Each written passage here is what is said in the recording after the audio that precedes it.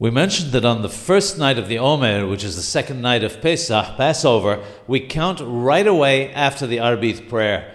The time to count is as soon as the 16th day of the month of Nisan starts, since, according to the Jewish calendar, the day starts at night.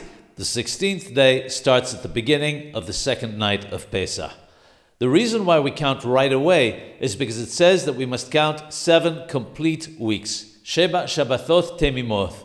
They must be complete with nothing lacking. Therefore, we must start counting at the beginning of the night when the 16th day of Nisan starts. If we would wait till later into the night in order to count, and especially if we waited till the next day, it wouldn't be 7 full weeks. That's why we count at the beginning of the night.